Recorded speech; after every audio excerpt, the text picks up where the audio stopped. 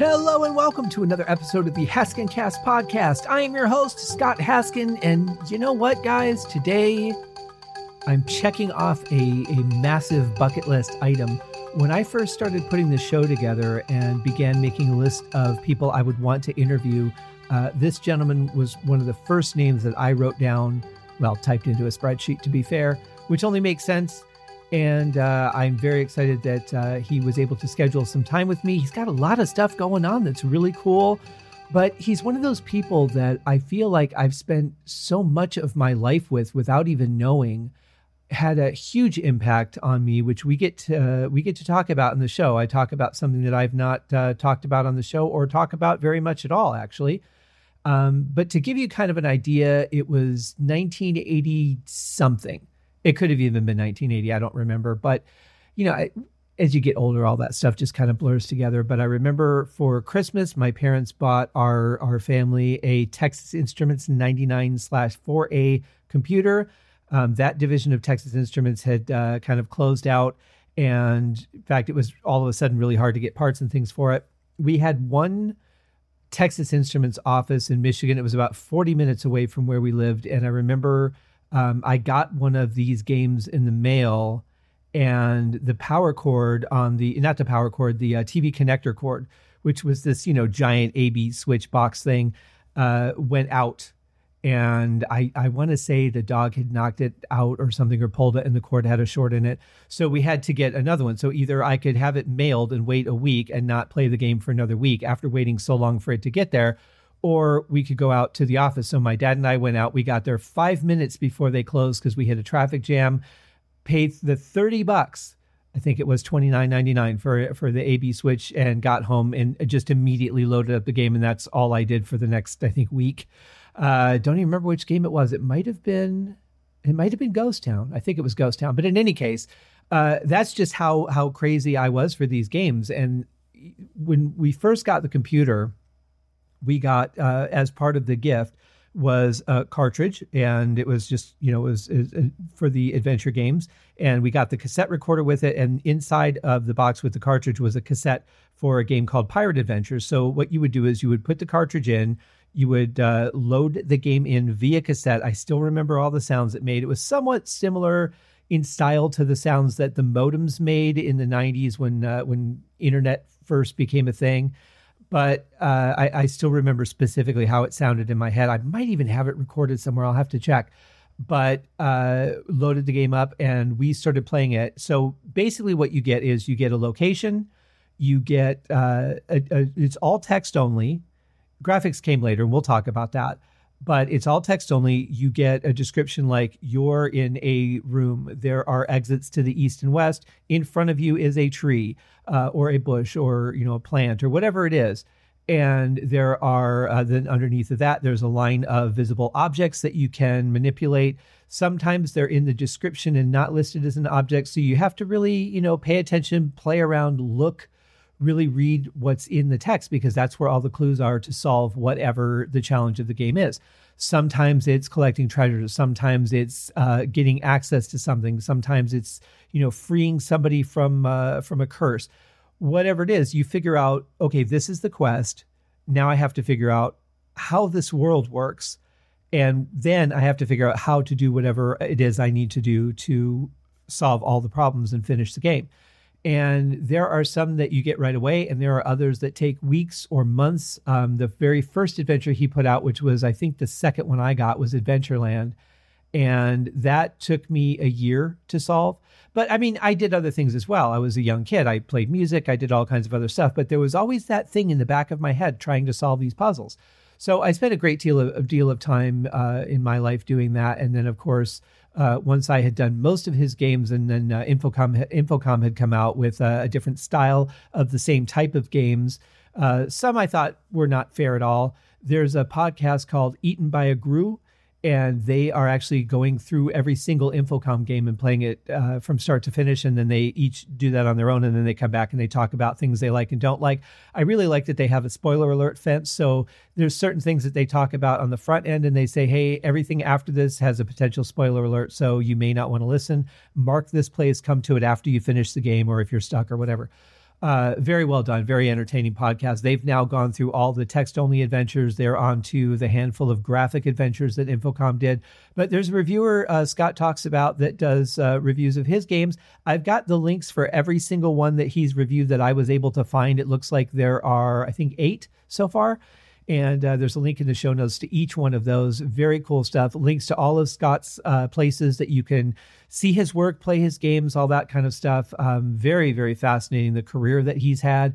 And what's most amazing is that when he started doing this, he had to invent his own computer language to make this happen. And it wasn't like he just does what people do now and they can buy a program that helps you create an adventure. I actually tried to do that when Joshua Note was on the show. We talked about this, or I think it was when I was on his show, the Note Show, we talked about it.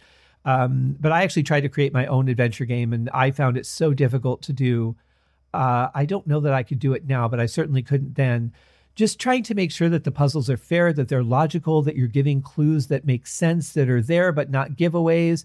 It's such a fine balance, and I was never able to create anything that I was happy with, even enough to get it to the point of giving it to somebody to check out and see what they thought. But I love the idea of it. I just love playing them. It's basically like reading a book where you're interactive. You don't create the world, but you get visuals of everything. If you're a visual thinker, when you walk into a room, you'll picture it. You'll take the description that's there and you'll expand it into whatever you need to and visualize that room. And it's pretty amazing. I've even had times where I've had aromas and things that I would expect in rooms at times. Very fascinating. But the challenge was always just being logical, using my brain, trying to find ways within the interface to describe what I was thinking, which is an additional challenge at times. But it's they're a lot of fun, and you can play most of those games for free right now. And the link is in the show notes. And then there's some new ones that you can purchase, which are fantastic. I'm working on Adventureland XL right now, and we talk a little bit about that game. Doing a little bit of beta testing on that as well. The game is not quite finished yet, but it's available to play. And I've found a few things that I've sent over to Scott. Hopefully they've been helpful. But it's just a lot of fun, and it's using muscles that we don't really use a lot anymore, which are our logistical problem-solving skills. I mean, for most things, we just Google it now, or we ask somebody. And you probably could Google the answer to a lot of these things, I would imagine. I know that the hint books are still available. He actually makes the hint book available on his website. But, try and use your brain. Let's work on those muscles, because just like anything else, if we don't keep those muscles strong, they're not going to be tough when we need them to be. And there probably will be times in our lives where we do need to think about things from a more logical standpoint, or problem solving, or deduction, reasoning, that sort of thing. And we're kind of throwing away the skills to be able to do that well. So check the games out, play one. I would say that Pirate Adventure would probably be a great starting point. It's not too dangerous, but it's got a lot of good elements there.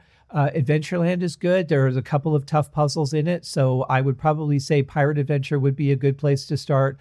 Voodoo Castle is another one that is one of my favorites that would probably be a good place to start. That's a little more complex than Pirate Adventure, but it's one of those that it's not incredibly challenging. It's got challenges in it, but it's not to the point where you'd have to walk away for a month and go, I have no idea what to do here. There's a lot of good descriptions and a lot of good clues. They all have a lot of good clues, but this is a little more, I guess, I would say an entry-level game versus something like Savage Island or Golden Voyage, which I would definitely save for last, because those games are very, very difficult. But they're all a lot of fun, and frustrating, and I'll be honest about that. But there's fun in that kind of frustration. It's things, for me at least, that pushed my limits of trying things and trying different things and finding new ways to say the thing I was saying or trying to convey, to find the way that the computer would understand what I meant, and really just working those brain muscles. So check them out. They're great games, but honestly, just to get some time to sit down with Scott, I'm very grateful for that. And I'm excited to bring you his interview. It's going to be broken up into a couple of parts with the new shorter format of the show. But let's just get into it right now, because we had a great conversation.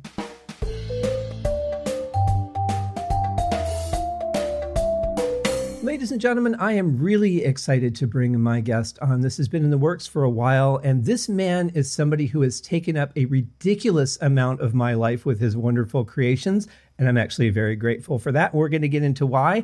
Let's bring him on, Scott Adams. Scott, how are you today? Doing well. Thank you for having me on the show. I'm really excited to discuss things with you. Well, thank you. I am too. And I really want to start by thanking you, because you have been someone who has had a very profound influence on my life. I have been playing your games since really I can remember. I started with a TI 99 4A computer and the cassette tape. We got Pirate Adventure. That's the one that came with the cartridge. And I just ate it up and everything after that. And I just want to say, first off, thank you so much for giving me so much to enjoy in my life. Certainly my pleasure, and it's just always blown me away when I start hearing from folks that have such great memories of my classic games and how much they meant to them. I had no idea at the time how God was using my gift, but he certainly seemed to tickle the fancy of a lot of people, and for many of them it became life-changing. Certainly. But that's the beauty of it, isn't it? That it's something that you just wanted to do, and it just got out there and grew a life of its own. But it really came from just your passion of wanting to create something. Indeed. It was basically a gift God gave me, and I used it. And I had a lot of fun doing it. Sure. I want to be fair, though. They were not all fun moments. There were a lot of hours of frustration. When you and I connected a few years ago, I had made a comment on your first game, Adventureland, which was not the first one I played, but the first one that you released. There was one particular puzzle that it took me a year to solve after all the other puzzles were done. But that's the beauty of it, is that it's not something you had to master in one shot. You could really take some time, use your brain. And I don't think that we use our brains that much anymore. Sadly, that's probably the case. We've become a nation of 10-second sound bites and instant games that you can play in a couple of minutes. So there has definitely been changes, but for its time and for what our society was like when I wrote the games, it seemed to fit in very well. So that doesn't mean there isn't still a market for this type of game and people that enjoy playing it. It's just that it's not as big as it used to be.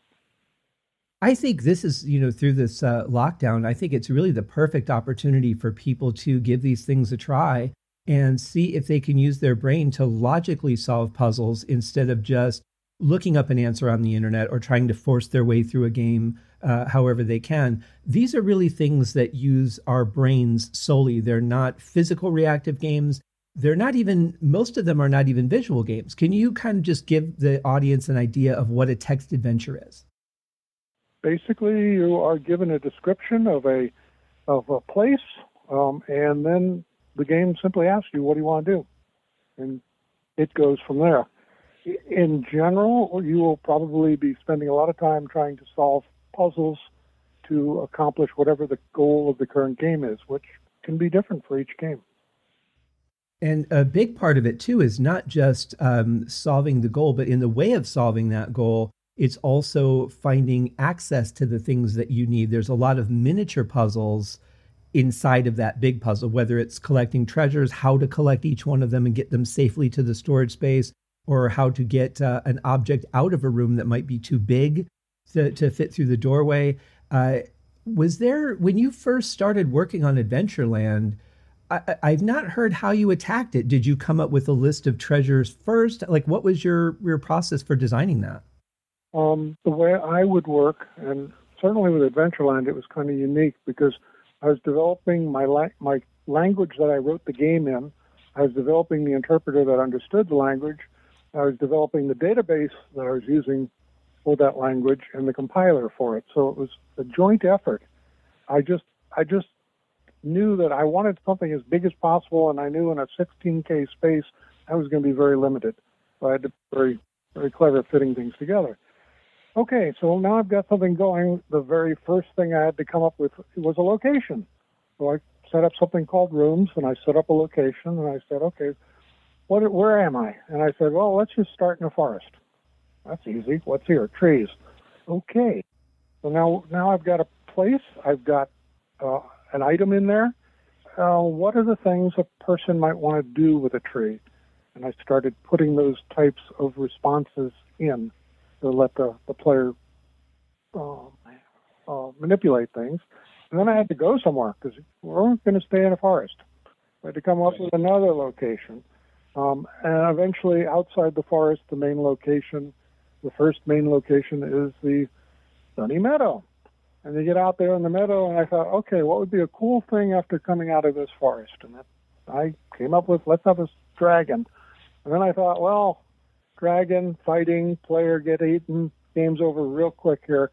Let's make it a little more interesting. I know, a sleeping dragon. I built it organically. I tacked on rooms first, and I thought about what might go with this, and then I tried to fit it into whatever the theme was that I was doing. Adventureland, you were just wandering around wherever you wanted to go, trying to discover treasures, and also trying to discover what to do with them once you had them. So it was, once again, it was an organic growth that occurred. Well, and as if all this wasn't enough for you to take on in the first game, you also had a bit of a mind bender with a maze. And I thought that's pretty ambitious on top of everything else you were already doing. To put a maze in the game. Well, what I came from was having played Colossal Caves. And in Colossal Caves, there was a maze, a fairly large one, because this was running on a DEC mainframe. And I thought, well, I need a way to get a little bit of a maze flavor into this game. And I want to make it kind of unique, too, that ties in with the themes I'm going with. And so I had a maze of pits, as I'm sure you remember. Oh, yes. Easy to get in, not so easy to get out. Mm-hmm. Very true. It just was so ambitious. And to think that you were writing, you had to write the language yourself. It wasn't like there was an adventure builder program at the time. Some have come out since. But there really was nothing before. You had Colossal Cave, and then you said, okay, I want to do this. And you really had to start from scratch. Yeah, I was working at Stromberg Carlson at the time, and as a programmer. And when I mentioned this to some of my colleagues, the overall response I got was a lot of laughter, saying you're not going to get a big game like Colossal Caves or anything like it on that little toy computer. Well, I love that you didn't cave into that. That really says a lot about your character. It seemed like a challenge. Sure. But another part of that challenge, too, in kind of giving people an idea of how this really was at the time, the file size that you had to work with was something that we can't even send an email on now. I mean, it's really insane to think about what developers were doing back in the day. You look at Atari, which had a max of 4K to do all the music and the graphics and everything. And you were really limited because your game could only be so big. The entire game had to fit in a 16K memory space, because that's what the target machine had that I was writing it on, which was the Radio Shack Model 1 Level 2. They had a Level 1 version of the computer, which didn't sell as well, thank goodness, because it was only 4K. That would have really been hard to get anything meaningful in. But we would still be in the forest. That would be about it. Pretty much. So how did you come up with the idea of using the cartridge to utilize the system to build out a bigger world? I'm not sure what you mean. So I had the Texas Instruments 99.4A, and we had that cartridge that you would put in, and then you would load the game in via cassette. Okay. When we were setting up originally with TI and discussing this, because they came to us and asked us to produce the game for them and that they would publish it. By this time in the industry, we were very well known, and we were getting a lot of outside interest. For example, Marvel came to us, and that's an incredible story there. So TI, we had already done the VIC-20, and that was 5 games, and they came out on 5 individual cartridges, because the VIC-20 doesn't even have 16K. It had around 6K of memory. Right? So when they originally came to me and said, we'd like to put your games on there, I said, well, that's not possible. You don't have enough memory in the machine. They said, well, what if we got it into a 16K cartridge? Actually, they didn't have a 16K cartridge. I think it was 12K or 14K, something like that. But we were using a lot of the scratch pad memory of the main RAM. Anyway, back to TI. How are we going to do this? And that's where the idea came up with, well, cartridges are expensive. What if we just had one cartridge and then it read in the games separately from a tape? And, oh, yeah, that would work. And then besides that, they also wanted a special game just for their market, and that was the Return to Pirates Island, which was the world's first graphic adventure game in a cartridge on a home computer. That was cartridge only. I don't know if you ever got that or played it. I did. You did. Okay, so you're aware of it. And that was an ongoing effort at the same time as getting the other games ready, which was fairly easy because the machine was powerful enough, had enough memory, so getting the current games as tapes wasn't as difficult as the new game and making it graphical at the same time. Yeah, it's pretty amazing that you basically had technology created to make your game work instead of saying, okay, how can I make a game work with this technology? You really were the forerunner of that. Another thing that you created out of thin air. There was a lot of firsts because the whole industry was just starting up. There people just didn't know, what do we use these for? And these computers weren't my first home computers either. These were the first appliance computers. That's what we called them back then. A home computer you didn't have to build yourself, and they were ready to go. And it's like, wow, this is really strange. An appliance computer. Buy it off the shelf and use it.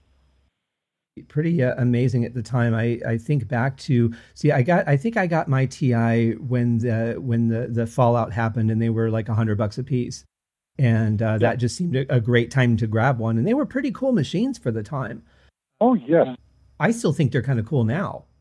Yes, and there's a very large number of TI users groups on the web now that keep the machine alive, and I think there's even people writing new games and new software for them too. So it's quite the user base. And of all the machines of the past that existed, the only one that I currently have my own personal machine is a TI-99. Really? Yep. Impressive. And just because I wanted to be able to have my cartridge available, that game cartridge, because I was pretty proud of the effort that went in to create that thing. Sure. Now, as I recall, there were not a lot of computer stores where I was growing up outside of Detroit. I remember one, but they didn't have your games. And so I had to send away to Europe. Now, we can get anything just about instantly right now, right? But back then, I had to save up and go to a bank and get an international money order, send away to Adventure International, wait 4 months for the game to get to me. I mean, it was really an exercise in patience, looking at that catalog every day, looking at the picture, reading the description, and just imagining playing the game. It's part of the package to me. And I think that people are missing out nowadays not having to exercise that patience and learn to wait and get excited about something. True. Once you've had something fast, you really don't want to wait. And I'm sure back then, if you could have cut the time, you would have. Kidding? Absolutely.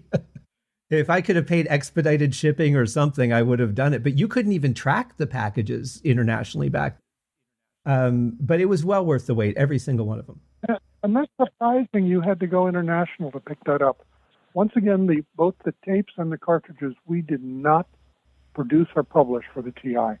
That was done through TI's publishing department, and they ran off. I think what happened was they ran off all the initial run. Then the company decided they were ditching the machine. They stopped any more production, and whatever inventory was available, they fire sailed it. Right. So somehow somebody in Europe picked up a load of these, and that's why you ended up having to buy it from them. And that makes sense because that was post the end of that system. But if it makes you feel any better, I can tell you that every time When you build up that kind of anticipation, a lot of times the anticipation far outweighs what the experience ends up being because you've built it up too much. But I can say with every one of your games that I had to wait for, every one of them was worth it. There was nothing that I felt let down by at any point. I'm very glad to hear that. Interesting thing is recently somebody here in the States has started reviewing my classic games. But he's doing it the old-fashioned way. He's playing them on as close an emulator as possible. And then when he plays it and gets stuck, he doesn't go in the internet to find the solution. He just ponders it and sits on it and works through it. And he's still having fun, which is kind of amazing. I think he's done 5 or 6 of the games already. I have to check that out. I can send you a link later if you like. Yes, please. There are a couple of guys that are doing that with the Infocom games. They've gone through every one of the text-only adventures, and now they're doing the graphic ones. Very cool. Thinking in terms of other limitations, was the decision to have it be a 2-word parser, was that because you couldn't build the database of questions to be any larger than it was? It wasn't questions. I've actually got my own language, and it's out there, available now. From what I understand, somebody even stuck it in one of the early builds of Linux. It's called Scot-free. But anyway, in the system, the way I initially designed it was very similar to what Colossal Case did, verb noun. And trying to do anything more would just have taken more processing power and more memory. So the database would have grown and the parser would have had to grow. So at the time, it wasn't going to fit in 16K. Now that's kind of what I figured the situation was. But either way, it works. I mean, I think the fact that you have a limited number of words really kind of makes your brain work a little bit harder to find the right combination of words to solve the puzzle, because you can have the answer, but if it's not worded in a way that the system will understand it, that's part of where some of the frustration comes in. So that's another challenge as a player.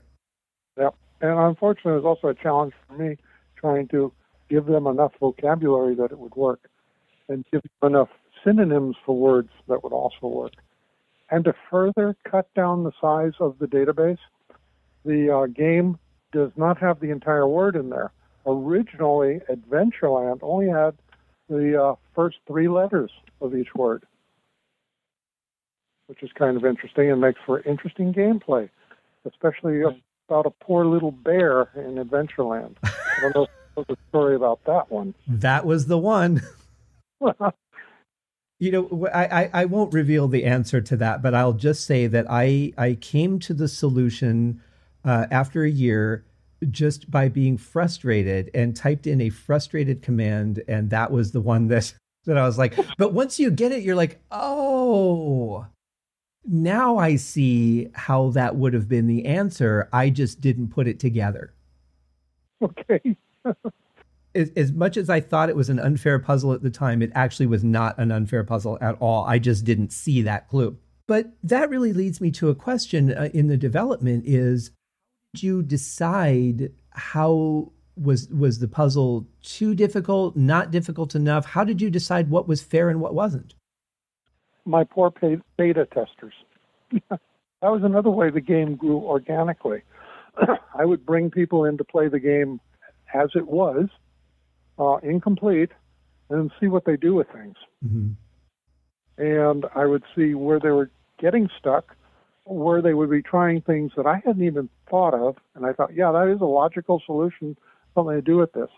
And so I would try to merge in as much of that beta test playing into the game as possible. So in effect, I wrote about 70% of the game, and 30% I used beta testers to flesh it out. That's really smart. I mean, you're only going to think of what you're going to think of. Right. And I wanted as many different ways to tackle things and do things as possible. And yet still, it doesn't cover everything. How now you've revamped Adventureland into Adventureland XL, which I am working on right now. I find it fascinating, the integration of music and a little bit of visual, nothing that is detracting from the game, but it really adds a nice layer to it. If you had been able to add those elements back when you started, would you have done it, or do you think you would have kept it as text? Well, in a 16 game, it would have certainly been impossible. Mm-hmm. We started doing something like that when Apple came out, and you had more memory, a larger memory space, and also a decent way to put pictures out on the screen. The pictures are problematic. Yes, they're nice, and yes, you like having them, but people still draw visual clues from them. And also, many people, when they first saw a graphic version of one of my games, went and played it, and they would always respond back to me, but that's not how I saw it. Because they already had a preconceived notion of what they were looking at. And the pictures just didn't do it justice. Well, I think it's kind of like turning a novel into a movie. You know, whatever you picture in the novel, they're not going to be able to recreate in the movie the same way each individual's imagination works. Also, if you look at the screenplay of a movie, it is a tiny little folder compared to a giant book that it came from. A lot has to be sacrificed. Very, very true. Well, they do say picture's worth 1,000 words. So just seeing things, it doesn't have to be described. But that was one of the nice things about the classic games that I did. I tried to use places and items that people could visualize, that they were familiar with. I did have people come back much later say, well, I remember playing your game when I was younger, and I just tried it now 30 years later, and I remember this vivid forest. I remember the leaves falling and the trees and the sandy path, and then I go in and look at the game and it says, you're in the forest. Visible items are trees, and that's it. But, wow, the picture it painted in my mind lasted all these years. What's interesting on that note to me is that as I've gone back over the years and replayed some of the games, because fortunately I don't remember all of the solutions, so I get to solve them again. Okay. But even like take Ghost Town, for example, I remember exactly what I pictured when I first entered the stable. I remembered what I pictured when I first saw Old Paint. All of those things, like those visuals have stuck with me, and they just immediately come back when I enter those rooms in the games now. Isn't that amazing? It is.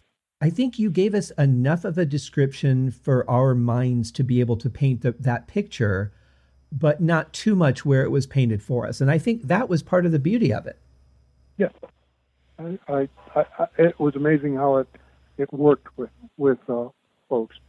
Because in effect, I was writing first grade primers, and people saw Tolstoy. Yeah. And as if all these challenges weren't enough, you also had to take your language and make it fit all the different machines that were out at the time so that you could release different versions. How did you tackle that? By just rewriting the interpreter. The language compiled down to a run set, and then I had to have an interpreter to run that. And most of the machines of the day were either 6502 or 8080 Z80 based. So once I did a conversion of the interpreter to 8080, then I could hit all the Z80 machines and all the similar ones, and just having to change the input and output, because most of them, as you mentioned, there's no graphics, there's no sound. All I really needed was ability to read the game in, ability to do a save game and read the save game, somehow write to the screen and read the keyboard. Well, that makes sense. But still, it had to be a challenge to be able to find the time to do that. It was, and I put the games on a lot of different machines that people probably have never even heard of. Exidi Sorcerer comes to mind. They probably never heard of it, but I've never heard of that. It came out at the time. I think that one was the Z80 based. We got a machine, and so we put the games on it. Wow. Basically, I did most of all the translations I did.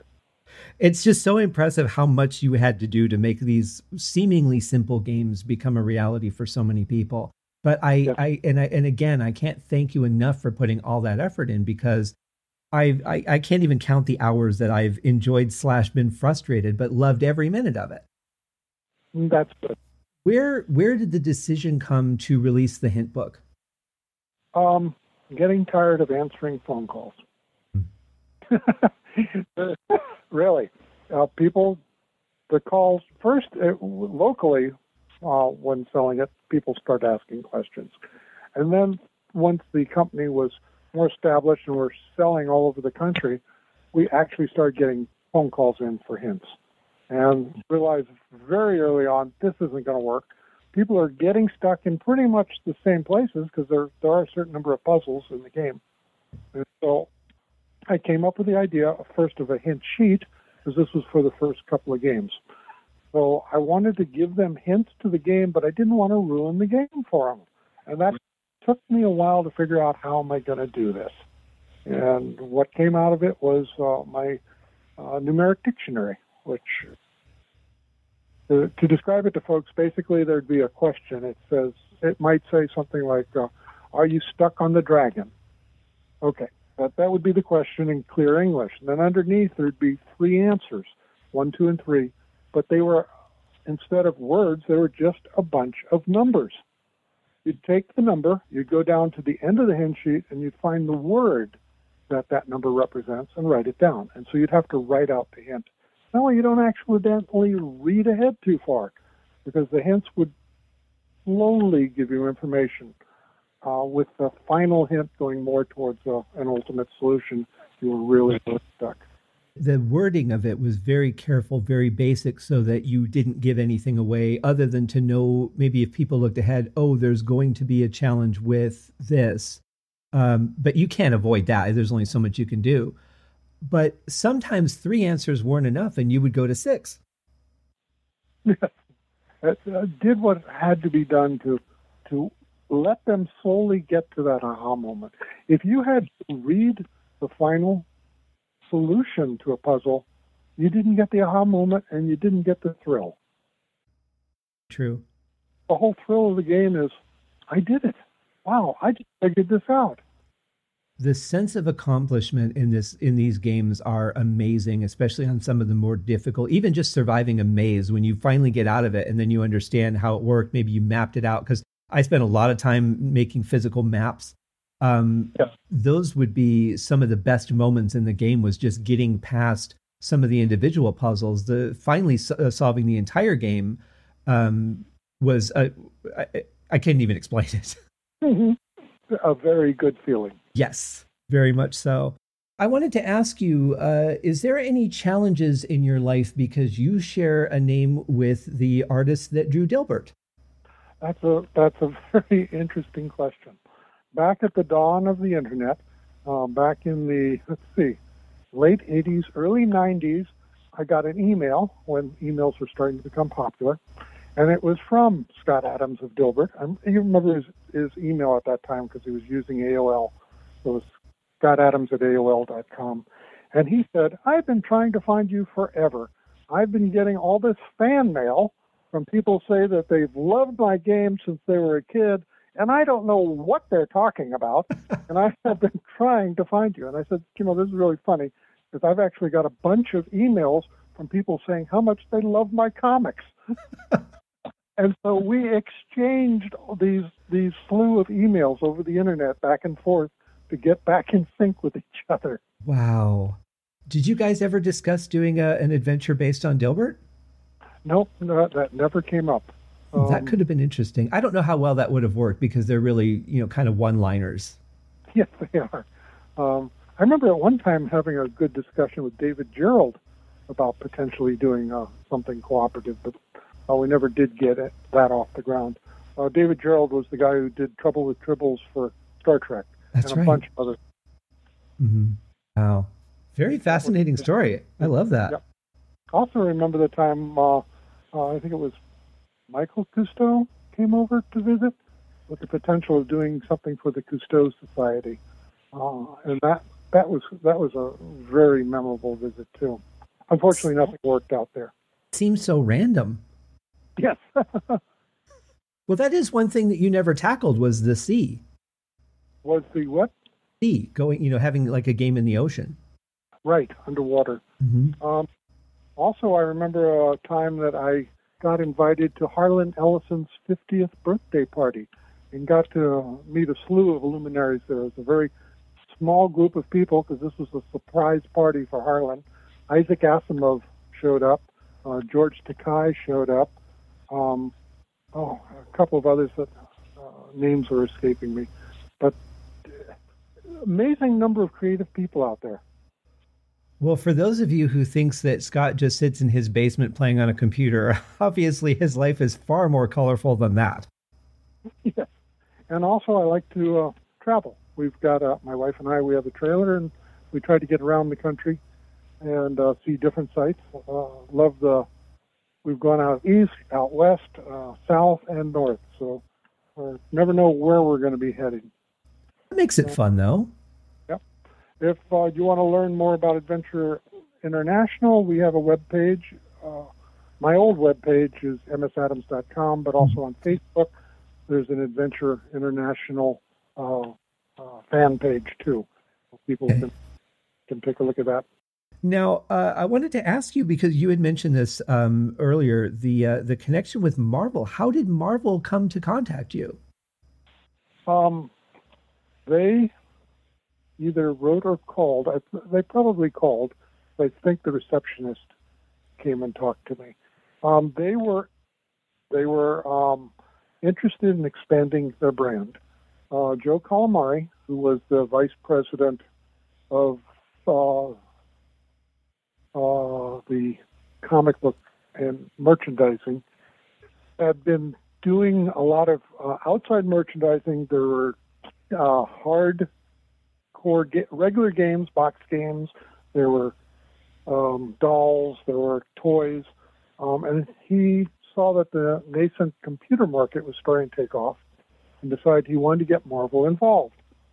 And from the story that he gave me, he said he basically asked a number of people, what company should I contact to make a game with Marvel characters? And he said everybody he talked to said Adventure International. And that's kind of stunning, because there were a number of other companies around by this time. So he did. He contacted us. I flew up to New York, went to Manhattan, went to Marvel offices, met with Joe. I also met with Jim Shooter, who was the editor at the time, Byrne, and a bunch of others. And it was an amazing experience. And basically what they said was, you know how to make computer games. We know how to make these Marvel characters. We're going to leave the control of what you do to you. Do whatever you want. And our only thing is we're going to want to vet any artwork. You can do the artwork, but we have to agree that it is Marvel, which they did.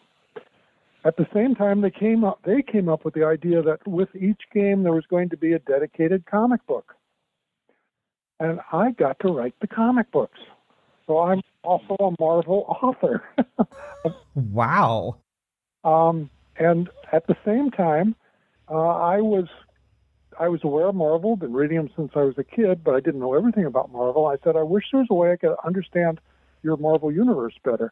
They said, funny, you should say that. We're about to come out with the Marvel Universe Encyclopedia. It's not out yet, but we can give you a pre-publication of it. I read that cover to cover and used that in basing my games and decisions. And it was a lot of fun. From what I understand, I've been told that I am the only Marvel game writer who has introduced new characters in the games that then became part of the Marvel canon. So some of the characters I introduced now are part of Marvel, the Marvel Universe, and they have their own history. Amazing. But they wanted to vet the artwork, but they didn't want to approve the game itself to make sure that it they would, yeah. Oh, okay. They would approve it, but they never said anything. It was basically, oh, yeah, that's pretty good. Wow. Oh, yeah, we're having fun with this. So there was never any editorial comment. So they contact you and they say, we want you to write a game. What was that? I mean, how did that feel for you? That was great. Yeah, it really was. I love Marvel. Comic books, science fiction, I had loved them since a kid. And to be able to work with Marvel. When I first came up with what I was going to do for the first character, I told them, okay, I'm going to do the Hulk. And I remember Joe saying, "The Hulk? Wait a minute. Are you sure? You know, Spider-Man's sort of our best-selling character." I said, "Yes, I know that. That's why I want to do the Hulk. Because I want to ease myself into this series." Because we agreed on doing 12 comics and 12 games. Oh. And I said, I want to get things wrong with the Hulk so I can get them right with Spider-Man. Mm.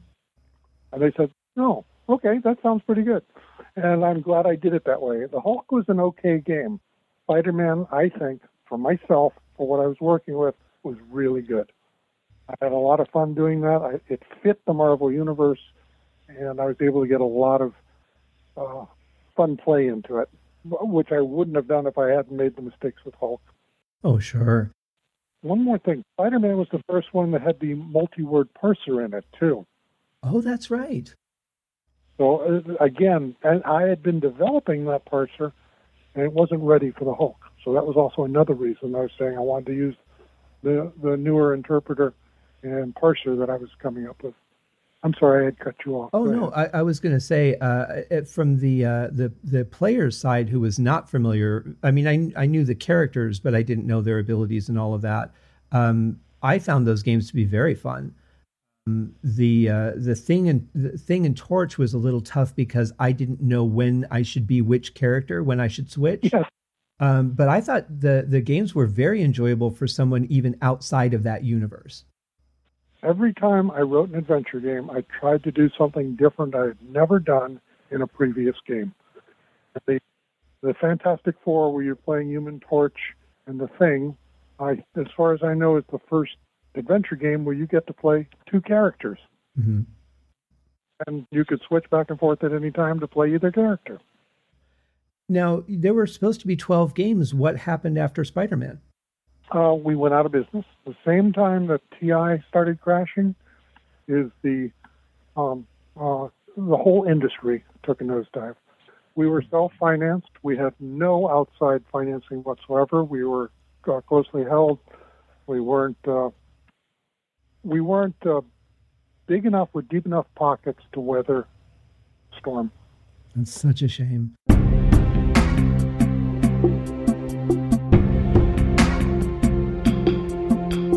Yeah, just so many amazing moments in his life, and what a pioneer of the computing age he's been and continues to be. And I really like that. I love that he's still creating things for us to enjoy. Obviously, I have a very personal relationship with his work, and it's meant a lot to me.